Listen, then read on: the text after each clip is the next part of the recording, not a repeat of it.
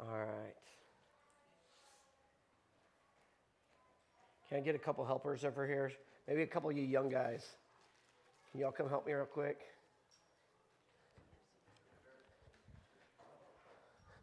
Brother Dean, I love you. I know. If you'll just pass those out. I want everybody to be able to get one of these. Brother Dean. Listen, you would have done a fine job. Dean is, like, I'm just going to tell you, the guy works harder than most guys who are 30 years younger than him or 40 years younger than him. Now you can say people are 40 years younger than you and they're working age, right? Huh? Yeah, they retired. Yeah. Brother Dean, really, you are an amazing, hard-working individual. There might be a couple more up here. I'm going to let you all get settled here. Thank you, Brother Warren. Thank you, Brother Bruce. Brother Bruce is another one of those dudes who, like, these are age-defying men. Brother Bruce still plays softball. And I don't know if the gentleman's still playing with you, but there was a 90-year-old guy playing softball with them. It's a good time that they have. All right, here we are. Okay, we're here because we're not all there, right? Is that Friends of Baptist Church in a nutshell? Hey, listen, we have a lot of people traveling today, so we need to be mindful about that. And before I go on any further, we would be absolutely wrong not to remember that it was 1 year ago today that we lost Brother Scott Risch. And Miss Karen and family, we love y'all. And our loss is still deeply felt. Some of y'all didn't know Brother Scott very well. You're newer here to this ministry. Some of us knew him intimately. He was such a great man, just such a great man of character. If there's a word that could describe anybody, he had just great character. And I've said it before, and I'll say it again today. You know, sometimes people who have great character get overlooked. And they get taken advantage of. They don't get honored in this life as they need. And say what you want to say about Jesus and all the crowds that followed him. At the end, there was maybe 120. And so Jesus, a man of great character, was taken advantage of, overlooked. He was actually forsaken. He was rejected. He was condemned. And I say all that to say, while I wish that Brother Scott would have had the honor in this life, I'm sure because he followed our resurrected, liberating King Jesus with his whole life, with his character, that today he is in the presence of our Lord. And whenever we all stand before the Lord and judgment is passed, I think there's going to be a lot so-called crowns that Brother Scott has. And this should be a lesson to all of us, because sometimes what Jesus says is, if you do things so that you can be seen by people here, that's your reward. But he said, lay up for yourselves treasures in heaven. Scott is one who I believe stored up a boatload in heaven. Miss Karen, we love you. We love your family. Today we miss Scott. We also miss Christopher. Let's do this before we go on any further. Let's just go before our Lord. And right before we bow, we sang that song, Overcame, and I couldn't help but think the only reason why we could carry on, the only reason why Karen Risch could carry on this last year, having faced such horrible atrocity a year ago, is because Jesus overcame. Yeah. Join me in prayer. Oh, the song says we will overcome by the blood of the Lamb and the word of our testimony. So, Lord, we come to you and we say thank you for the blood of the Lamb, of your precious Son, Jesus.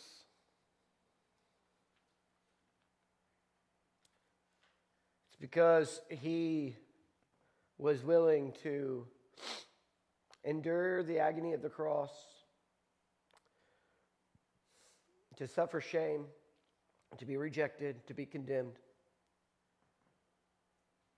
For our sakes, that we have hope today. We have hope ourselves, Lord, whose faith is in you.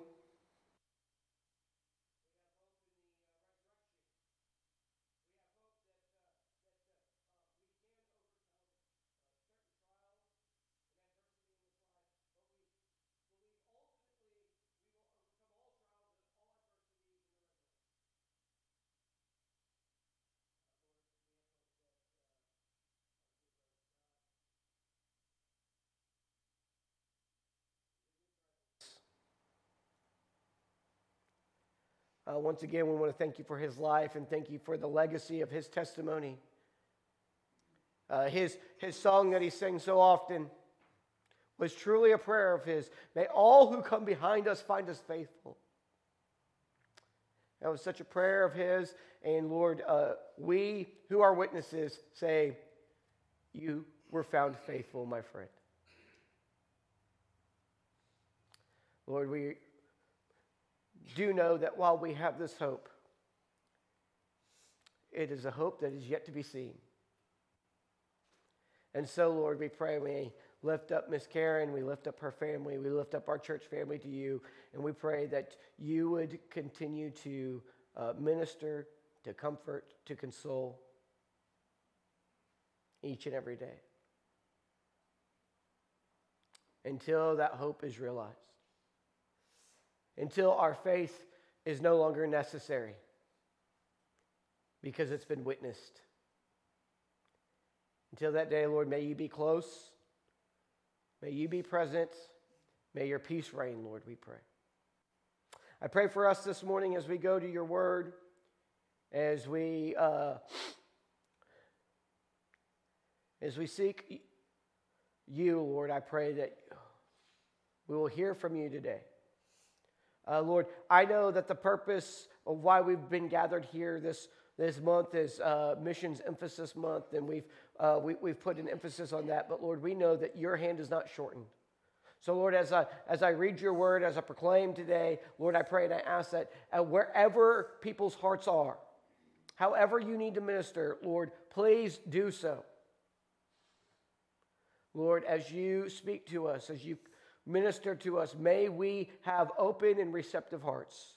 May we receive the ministry that you want to provide for us. May we receive the word that you want to provide for us. May we receive the strength, the correction, the encouragement, the comfort.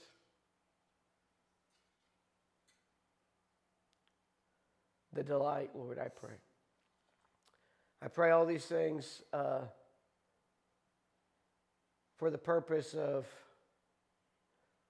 equipping us to continue to follow your Son, Jesus. And for the purpose of our lives being lived to exalt you. And to testify of your good news, of your Son, and the good news of your Spirit. Lord, we pray and we ask these things in Christ's mighty resurrected name. Amen. All right, my brothers and my sisters.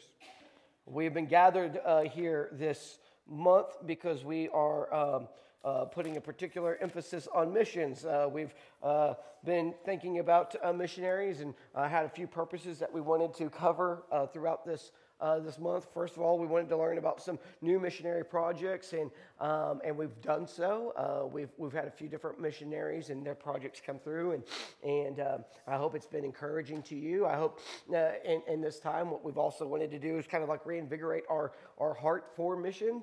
If your heart hasn't yet to be invigorated for mission, maybe today's the day. Maybe today's the day that the Lord will reinvigorate you. And then we also we want to, and we're going to talk about this largely today. We want to set our new faith promise, mission giving commitment, and so that's why we've kind of set this month aside for that, and we do this every year in February, and so. And so my hope and my prayer is that some of these purposes have been met in you.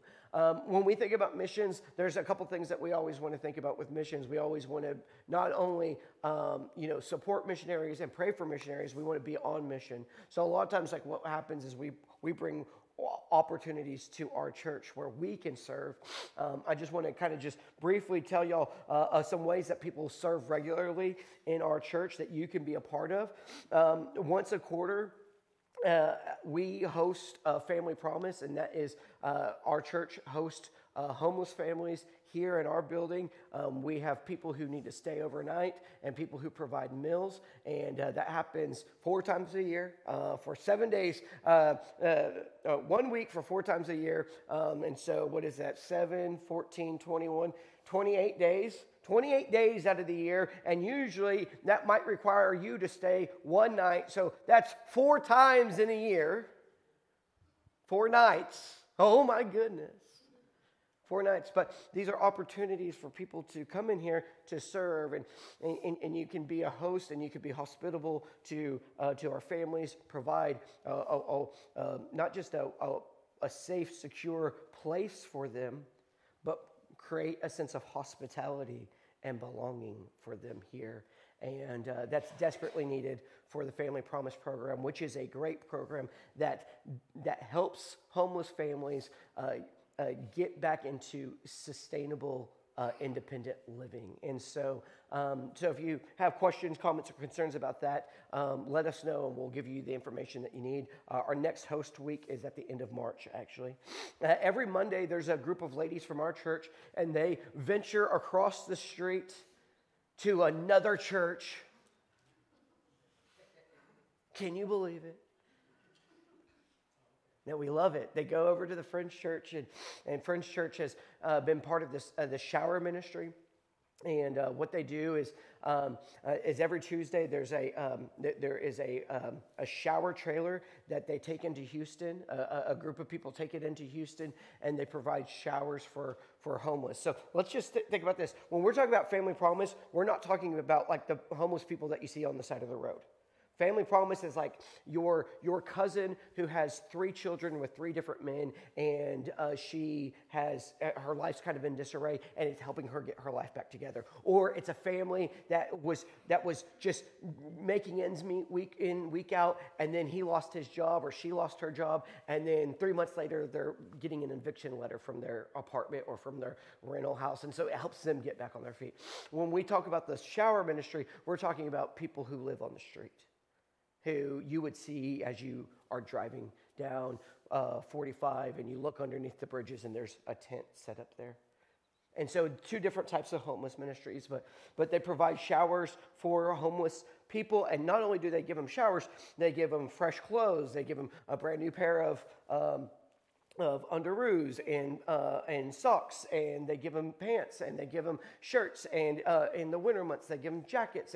And so what happens to get those clothes to them on Monday afternoons, a group of people meet over at Friends Church, and people donate stuff all throughout the week, and then they go through and they sort through all that stuff, and they size it, and they fold it, and they get it nice and neat and presentable, so then that the shower team on Tuesday morning can take that stuff and they can set it up, and those individuals can come by and they can grab this. All these ministries, and this is just everything that we do.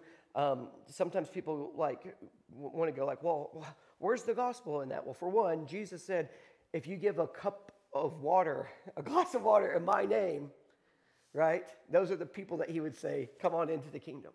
And so I trust this 100%, that we don't always, people don't always know what we're about just because we say it. But they know what we're about because we live it, because we do it. And so if I'm giving dignity to somebody who lives under a bridge and providing them, and I say you're worth having a fresh pair of underwear, and you're worth having a shower, Me giving them dignity is like Jesus going and sitting and eating with sinners who people would say that they don't deserve the dignity and honor. Him letting a woman wash his feet with her tears, which was scandalous, if you think about it. So, these are active ways in which you are living the gospel, but also, there's more, right? But also, it's through these avenues that we get an opportunity to sit down and have gospel conversations with people. And what I know about me, and I don't know about you, but a lot of my friends, they know Jesus. And a lot of people that I choose to hang out with on the weekends know Jesus. And they're all part of my small group Bible study, and we can share prayer requests with each other, and we can share our burdens with each other, and they're part of my community. And so what I know is that you and I sometimes don't even have the opportunity before us to talk to somebody who doesn't know Jesus. And this creates opportunities for you to build moments in which you might be able to have a gospel conversation. But if you don't stress out, because the Spirit works even whenever we can't speak. He works through the things that we do. And if that wasn't true, then it wouldn't be true whenever Jesus was here. But it was true then too. So those are a couple opportunities. That's every week, every Monday afternoon, that a group of people, ladies from our church in particular, they go over. I'm going to tell y'all this. If you're, the shower trailer leaves on Tuesday mornings at 5, and they're usually back before lunchtime. If you want to go on the shower trailer and you want to help actually in downtown Houston, let me know, and I'll get you connected with those people as well so that you can do that. And then we also have some other partner ministries like 4B Disaster Response Network, which came together after Hurricane Harvey and does disaster response, and they have ongoing work that they've been doing since then. And these are some local ministries. We just learned about Isaiah 117 House a few weeks ago. I know several people have shown some interest in that. And then even at the very first week, we introduced y'all to Mateen Hamas, and he is with Nations Houston, and they are doing diverse ministry. Whenever I say diverse ministry, I mean to diverse nationalities here in Houston in the Gulfton community. And so if you're interested in actually being able to sit down with somebody who doesn't look like you, who doesn't sound like you, who wasn't raised like you were raised, has a totally different cultural background and understanding and worldview, and you want to minister to those people, we could get you in touch with Mateen there. So those are just some opportunities that we have to actually be engaged in missions practically, but we also want to talk about how we give to missions. And that's what we're going to talk about today. So everybody excited because we're going to talk about giving money? Everybody raise your hand. Yeah. So all that church does is talk about giving. You know what? Nobody has ever said that about me. You know what I have been told? You don't talk about giving very much. And I don't, because I don't like to, because of the stereotypes that are out there, right? And I don't like to because there's been a bunch of huckster preachers and missionaries and evangelists who've taken advantage of people. And so, like, the last thing that I ever want to make this thing about is money. Paul actually said that he went and he served as a missionary, and he did a full-time job. He was a tent maker by trade. He had a pliable trade that he could make a living wage off of, and he chose that he would go and he would minister to people and support himself, and his team, they would support themselves so that nobody could ever look at them and say, oh, you're just in it for the money. And so I'm just going to tell you, I always stay very, very, very, very far away from it being about the money. My dad was pretty stringent on this. I'm so thankful for the character of my dad and that he exemplified for me. And it's one of those things, he didn't have to sit down and lecture me about it. I saw it in him. I've told the church this before. If you could not financially support me as your pastor, I'm not going to another church to see where I can get financially supported as a pastor. My heart for Friendswood Baptist Church is that if I can't be financially supported as a pastor, then I will work a job and I will pastor Friendswood Baptist Church. I saw my dad do this when we first got to Friendswood, Texas. There was 5 families here, and the previous pastor had cleared out the bank account and went down the road. But luckily there was 5 families. One of them was Miss Karen and Brother Scott, and they said, we want to keep going. And so my dad came down here, and he worked a job, and he pastored a church. My dad was big on, you do not come to me and tell me you want to work in the ministry and then say, what's my package? What's my financial compensation package? In fact, whenever I began to work for my dad here at Friendswood Baptist Church in 2007, January 2007, just graduated college, I'm excited to be in ministry, and I'm like my dad, I just want to do ministry. I want to be about it. So we never had to talk about how much I was going to get paid or where I was going to live. And I knew this was off limits. Like, my dad did not hire people who were very, very, very close to him, like friends and close relatives, because their first question was, how much are you going to pay me?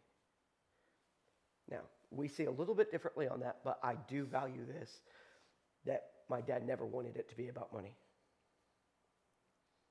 So I'll just tell you all this. So then I got down here and I was surprised to find that I was getting like $200 a week and I was sleeping on my parents' couch. It was awesome.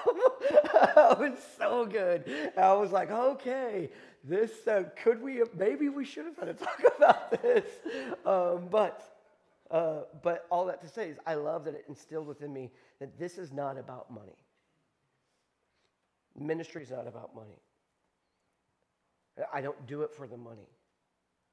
And we pay attention and make sure that if we're supporting projects, they're not doing it for the money. But it requires money.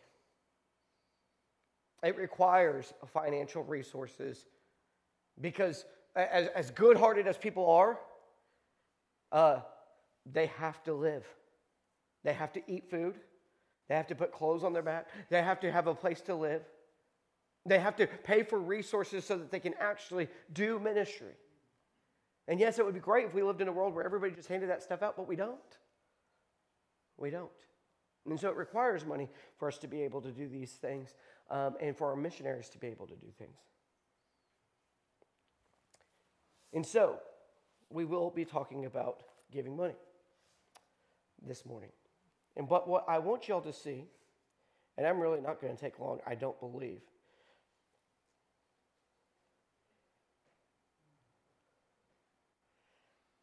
Do y'all believe me? It's not about money. It requires money, so we're going to talk about it. And I don't ever just want to put like tithes and offerings into one category. I think there's a broader category there called generosity. And you can be generous with your time. You can be generous with your energy. You can be generous with your skill set, with your gifts, with your abilities. You can also be generous with your finances.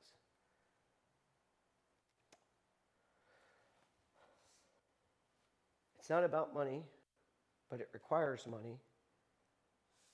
But there's this great deception that's out there. And I think you probably have experienced it a time or two yourself. And the great deception is that there's not enough. There's not enough resources. Maybe you've thought about it, I don't have enough time. I would like to do that, I just don't have the time. Not enough. Interestingly, what psychologists have found and what sociologists have found, and probably what you've seen by your own experience, not only observing it in others, but you've probably seen it in yourself, is this. The more resources that you have does not remove the persistent thought that there's not enough. It doesn't remove it. In fact, psychologists would call this a hedonic treadmill. If I said that right, then great. If I didn't, I don't care. A hedonic treadmill. And they say this: the more you achieve, the more desires get filled, or the more you create new desires for more.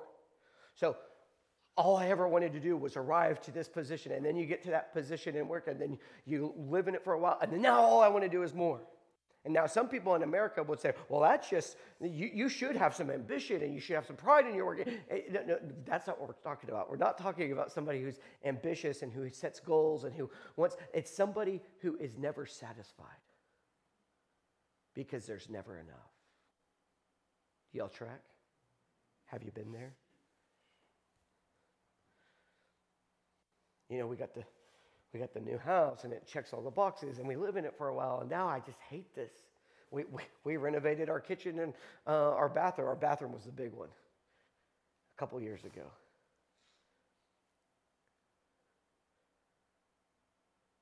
And now I can promise you there's times where I'm sitting there, and I'm like, let me just go on HAR or Zillow. Let's just see what we could get. Maybe we could get something a little bit better. And our house is great. We do this with time, energy, resources. You can do it with a job. You can do it with your family. It's not enough. You can do it with your spouse. He's not enough. We're not. Guys, are we not? We're not enough. We know it. But could you just please pretend? I don't have anything that I can promise you except for just pretend. I was just joking about that. You are enough, men. And we can do it with our finances.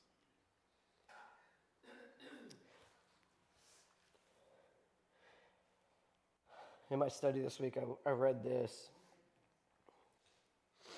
idea of things they're not being enough of something. There's a term for that. It's called scarcity mindset.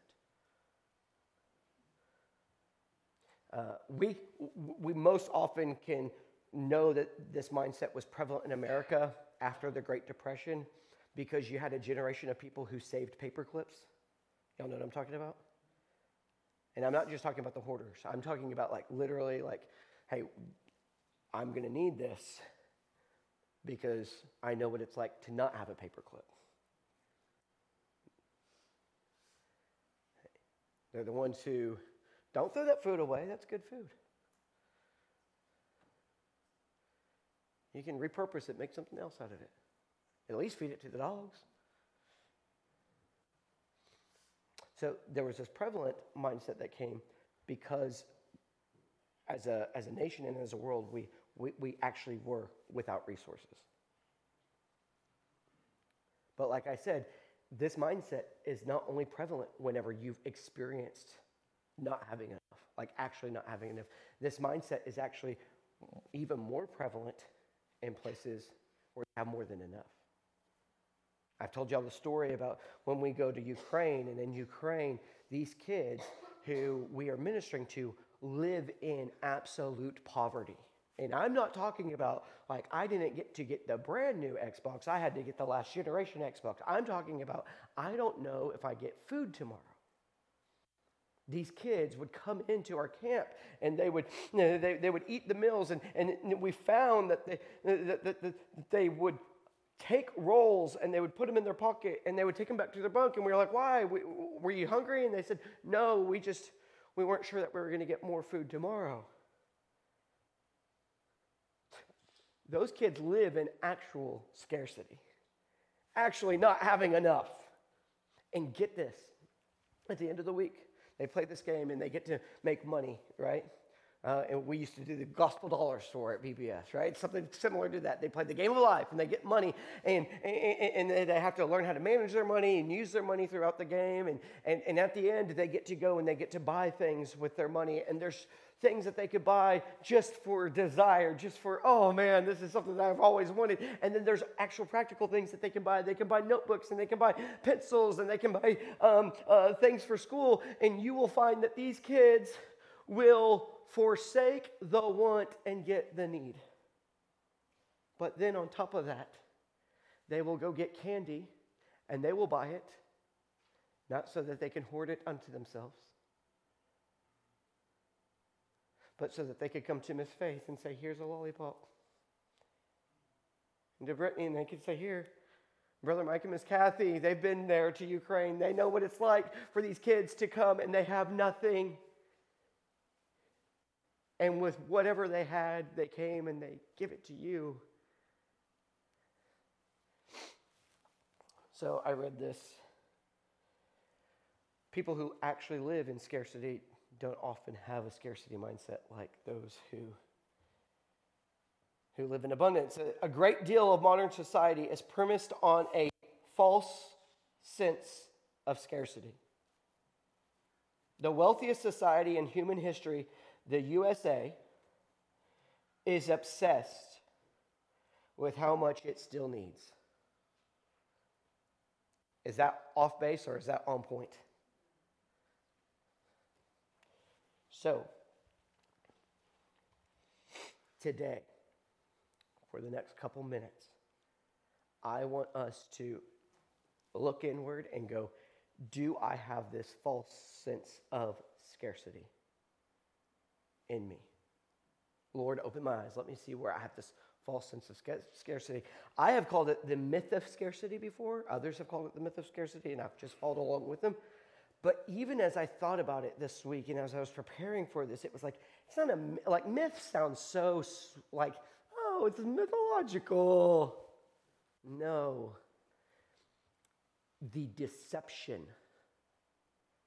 the deceit of scarcity, I think that has a little bit more teeth to it, doesn't it? It's a little bit more raw, a little bit more visceral.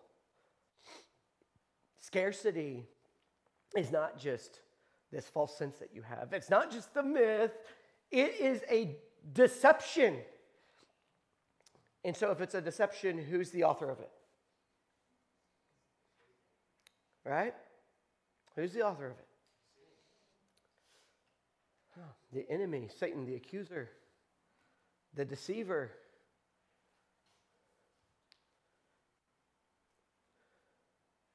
So we have to ask ourselves, do I have this? Do I have this false sense of scarcity? Do I believe this myth of scarcity? Have I been duped by the deception of scarcity? And if so, and I'll just venture to say, you have it somewhere, probably. You probably have it somewhere. How do we combat against it? My friends, we have generosity. And generosity is an active resistance against the deception of scarcity. On two fronts. When you are generous, you practice generosity, you engage in generosity. And again, money, yes, time, energy, empathy, compassion. When you engage in generosity, you are mounting an active resistance against you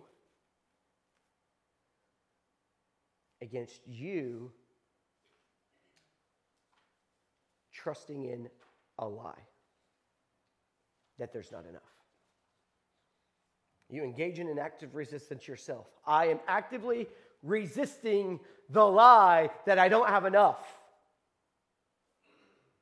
It's like when Peter went to Jesus and Jesus said, hey, who do you say I am? And Peter's like, you're the Christ, you're the Son of God. Which is like, yes, Peter, you get it. And then Jesus says, okay, guys, here's what's going to happen.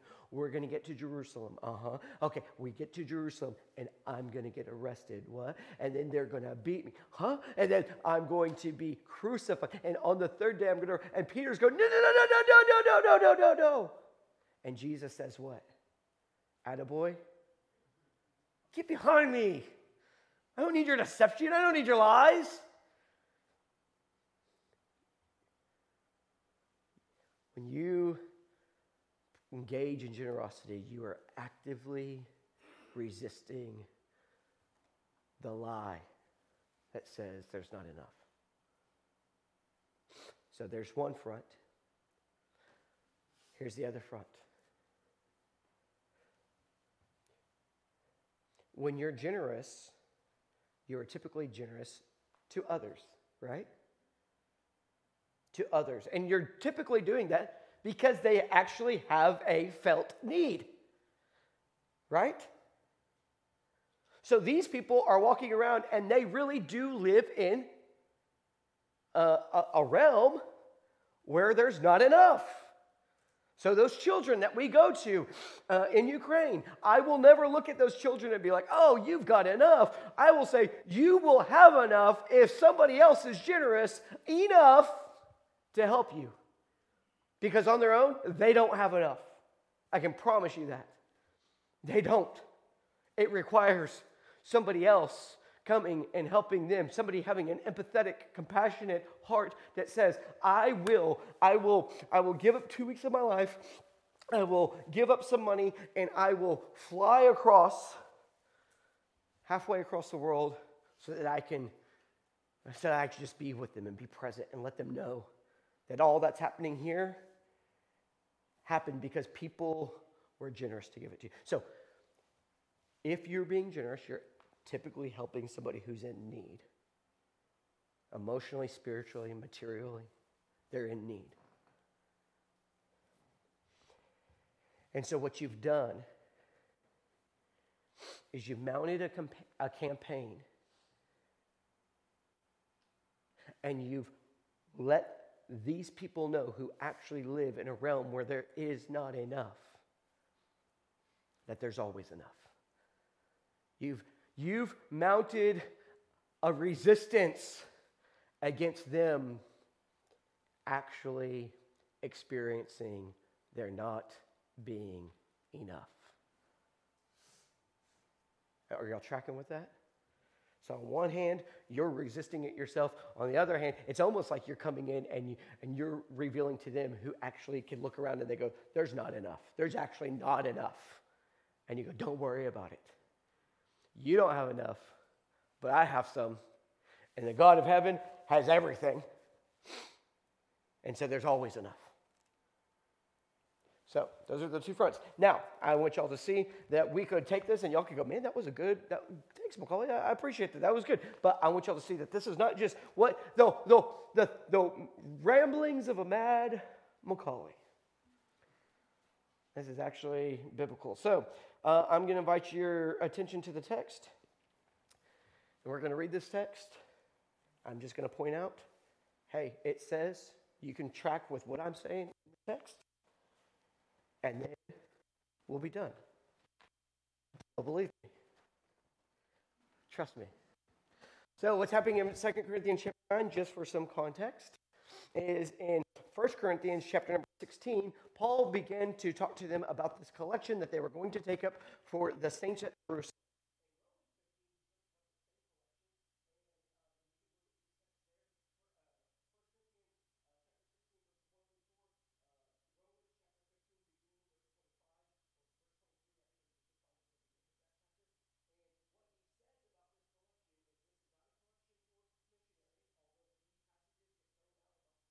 In your church and supporting missionaries, he is talking about a collection for poor people.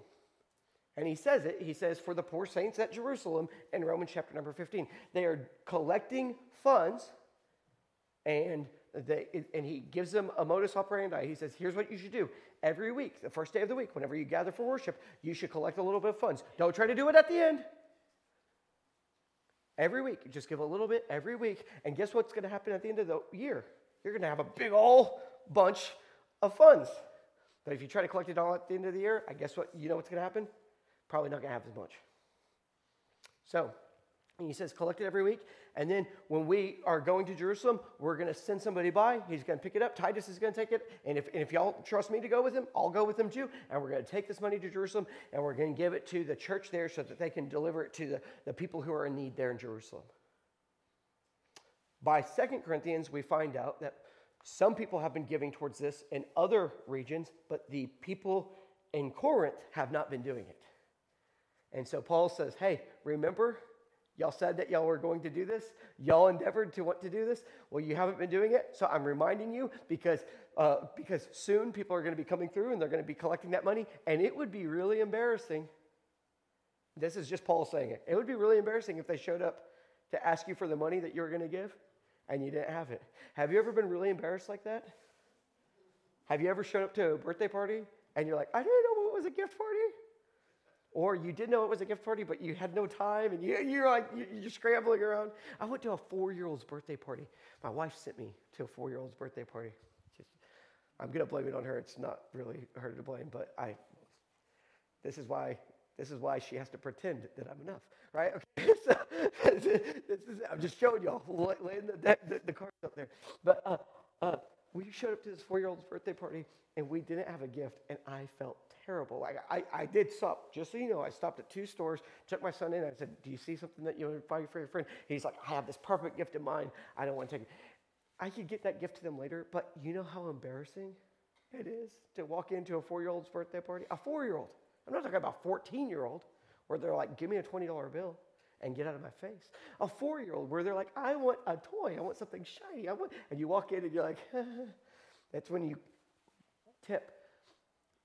You sneak in, you get a gift off the table, and just joking. So he says, we don't want y'all to be embarrassed.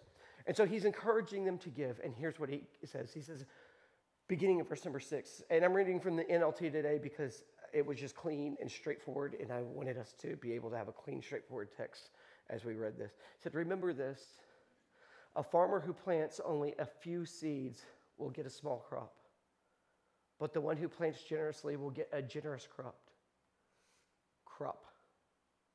You must each decide in your heart how much to give. Let's pause there for a second. Why would somebody not plant more seed? There's not going to be enough rain. There's not going to be enough sun.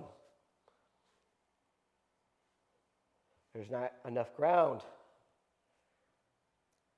Somebody would hold back what they're going to plant because they would have, on some level, a false sense of scarcity. Or maybe a practical sense of scarcity. I don't know. Maybe you only have a 12 by 12 foot of land and you shouldn't plant that much seed, right? But he is just using a metaphor here, right? An image just to get somebody who casts out a little is going to get a return on their investment. And I ask the question, why would somebody cast out a little? They must think that there's not enough of something. But he says the one who plants generously will get a generous crop.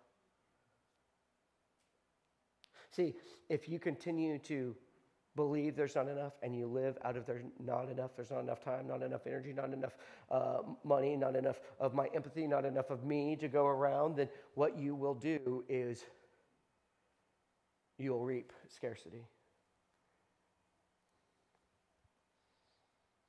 And we can look at this on multiple levels. We can look at this on a spiritual level and be like, it's a law of faith. I do believe faith, but I also think like faith is very practical.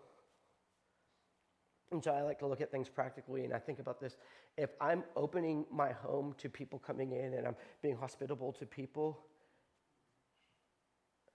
generally speaking, people will be open and welcome to me. Whenever I go and I'm in a grocery store and I say hi to somebody and I look at them and I have a smile, generally, unless they're having some kind of day or they're just some kind of different person, I get a brightened eyes and a smile back. But if I withhold that, if I put my head down, guess what? They're not going to look at me. I'm not going to look at them. So I think about things practically like that. So whenever he says this, I do believe there's an element of faith and God's working through it, but God works through things very practically. And hey, guess what? You're generous and your generosity is going to come back on you. Here's what he says. He says, though, you need to decide in your own heart what to give. I love this. We should pay attention to this. We should mark this down. Paul never tells them how much is enough.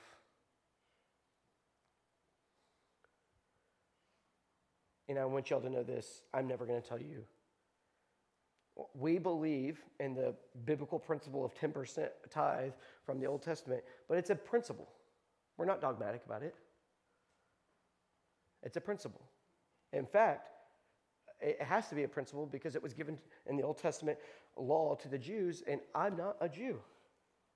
And so that law doesn't rest on me. So it's a principle, but it's a good principle. But I would tell you this. If you've never given 10%, and I've said this for years, and my mom said your dad would roll over in his grave if he ever heard you say this. If you haven't never given 10% on a regular basis, start with 2% or 5% or 6%. You need to decide between you and God what you are going to give.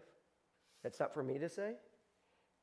You know there's churches that ask for your W-2? Yeah. And some people are like, well, they should. And I'm like, no way, right? So decide what you...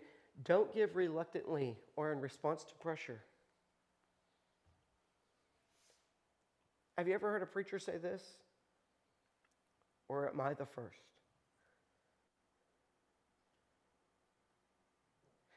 If you give, I don't want you to give if, here they go to talk about funds, give it, I feel pressure. I don't want to be embarrassed. Don't give because you're going to feel embarrassed. Don't give because you feel like there's a sense of pressure from me. Here's what I'm going to say, just like Jesus said. If you're giving to satisfy that pressure or that, or just to get somebody off your back, that's your reward. That's the reward that you get is, oh, I satisfied that pressure. Why would we not do this? Because God loves us to give cheerfully with an abundant heart.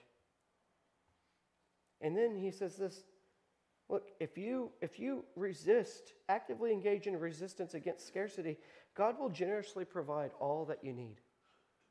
Let's pay attention to that word. That last word in that sentence is what? What is it?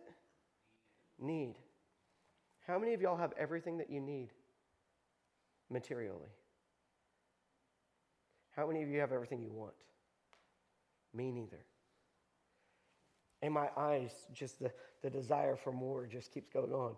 Especially Instagram. They have my number on the ads that they push my way. The algorithm gets me. I got scammed. They sent me Howler Brothers as this cool outfitter out of Austin, Texas, and they sent me this ad that said they're having a 40% off sale, and I was like, that's amazing. Actually, it was 70% off. It wasn't 40%, and I believed it because my friends had actually gone to a warehouse sale physically where it was like 70% off, and I was like, oh, this is awesome. Like, I'm going to get, I sent it to Brittany, I was like, and I sent it to her, I didn't ask, but it was like, please, can I please? And so I sent it to her, and she was like, okay, yeah, that sounds cool, get some shirts. And then I sent the link to a couple of my buddies who like Howler Brothers too, and one of them is smarter than me, and he said, I don't see it on their actual website. And I was like, but I clicked the thing, and I didn't open up their website. I opened up some scam artist website. And those shirts got sent to Colorado. And my card got tabbed for it. Huh. So I have all that I need, but there's always more that I want. But God will generously provide all you need whenever you resist this deception, this lie that there's not enough. Then you will always have everything you need and plenty left over to share with others. Huh. You can have more and more and more just so you can sit on your fat stacks. Nope. As the scriptures say, they share freely and give generously to the poor, their good deeds will be remembered forever. Paul's not just supposing this. He's not just waving his hands. He's like, God's been saying this kind of stuff forever. If you are generous, I will provide for you. For God is the one who provides seed for the farmer and then bread to eat. In the same way, he will provide and increase your resources and then produce a great harvest of generosity in you. We can sit there for a few minutes. God is the one who provides. He provides. He doesn't just own the cattle on the 1,000 hills. He provides the food for the cattle on the 1,000 hills. If he provides for everything, then he will provide, increase your resources, and then produce a great harvest of generosity in you. Whenever you actively resist the lie of scarcity, not only do you find out that there is abundance, but then you become an abundant person yourself. When you help defend the reality of scarcity that somebody else is living in, then guess what? The idea is they received it, then now they're going to give it, and they become an abundant person themselves. Yes, you will be enriched in every way so that you can always be generous. And when we take your gifts to those who need them, they will thank God. So get this. So 2 good things will result from this ministry of generosity. The needs of believers in Jerusalem will be met. When we're talking about missions, whenever you go, hey, I'm going to give specifically towards missions this year, you are helping missionaries who actually live in the realm of scarcity, or you're helping the communities that they're ministering to who live in the actual realm of scarcity. You are providing the needs for people. So that's one good thing that happens. The other thing is this. They will joyfully express their thanks to God. See, as a result of your generosity, let's say it this way, as a result of your active engagement in the conflict against the big lie of scarcity. See, I can take something short and make it big. Y'all see that? As a result of your active resistance to scarcity, people will give glory to God. For your generosity to them and to all believers will prove that you are obedient to the good news of Christ. How would this prove that you're obedient to the good news of Christ?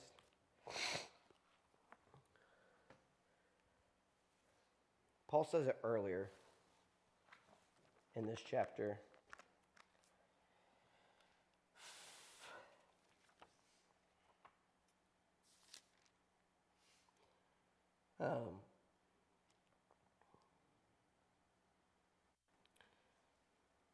But I can't find it right now because that's how life goes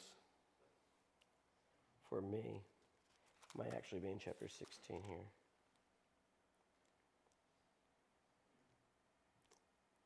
I'm really frustrated. I can't find it. I'll find it and I'll tell you, but it really weakens this point, doesn't it? How are you being obedient to the good news of Jesus Christ? Because Jesus Christ made himself poor so that you could become rich. And that means that you trust, A, that actually happened. So you're trusting the good news. And B, you believe that that's the way that things should happen. Not just that it happened for me, but that's the way this world should operate. That I should empty myself for the sake of others. That whenever I become poor, they become rich, and guess what? God blesses me, and just like Jesus, I get to be blessed with abundance as well. If I see that here, awesome. I might not see it here, but one day I will see it, because the abundance that I'm storing up for is not cool new cars and great shirts from Haller Brothers. The abundance that I am saving up for is a treasure in heaven. It's reserved there, and it's kept not by me in all that I do. It's kept by the power of God. So my brothers and my sisters, I hope you can see, not just from my convincing, persuasive speech this morning, but from the biblical text itself, that when you engage in generosity, you mount an active resistance against the deceit of scarcity. And my hope and my prayer is that you will fight the scarcity that you experience yourselves. You'll resist that, and you will work so that you could actually defend others who are in real scarcity. And with that, I say, amen. Amen. Will you bow your head, close your eyes with me? And here's what we're going to do over the next few moments. We're going to talk to God about what God's talking to us about. One thing in particular that I would ask you to be in prayer about, in consideration about, is what does he want you to give towards missions this year? We've passed out these Faith Promise gift cards, and just, again, this is not to be compulsory. This is not to be pressured. This is for you to go to the Lord and say, God, what can I give? And I would encourage you to think about it like this. How can I fight scarcity this year?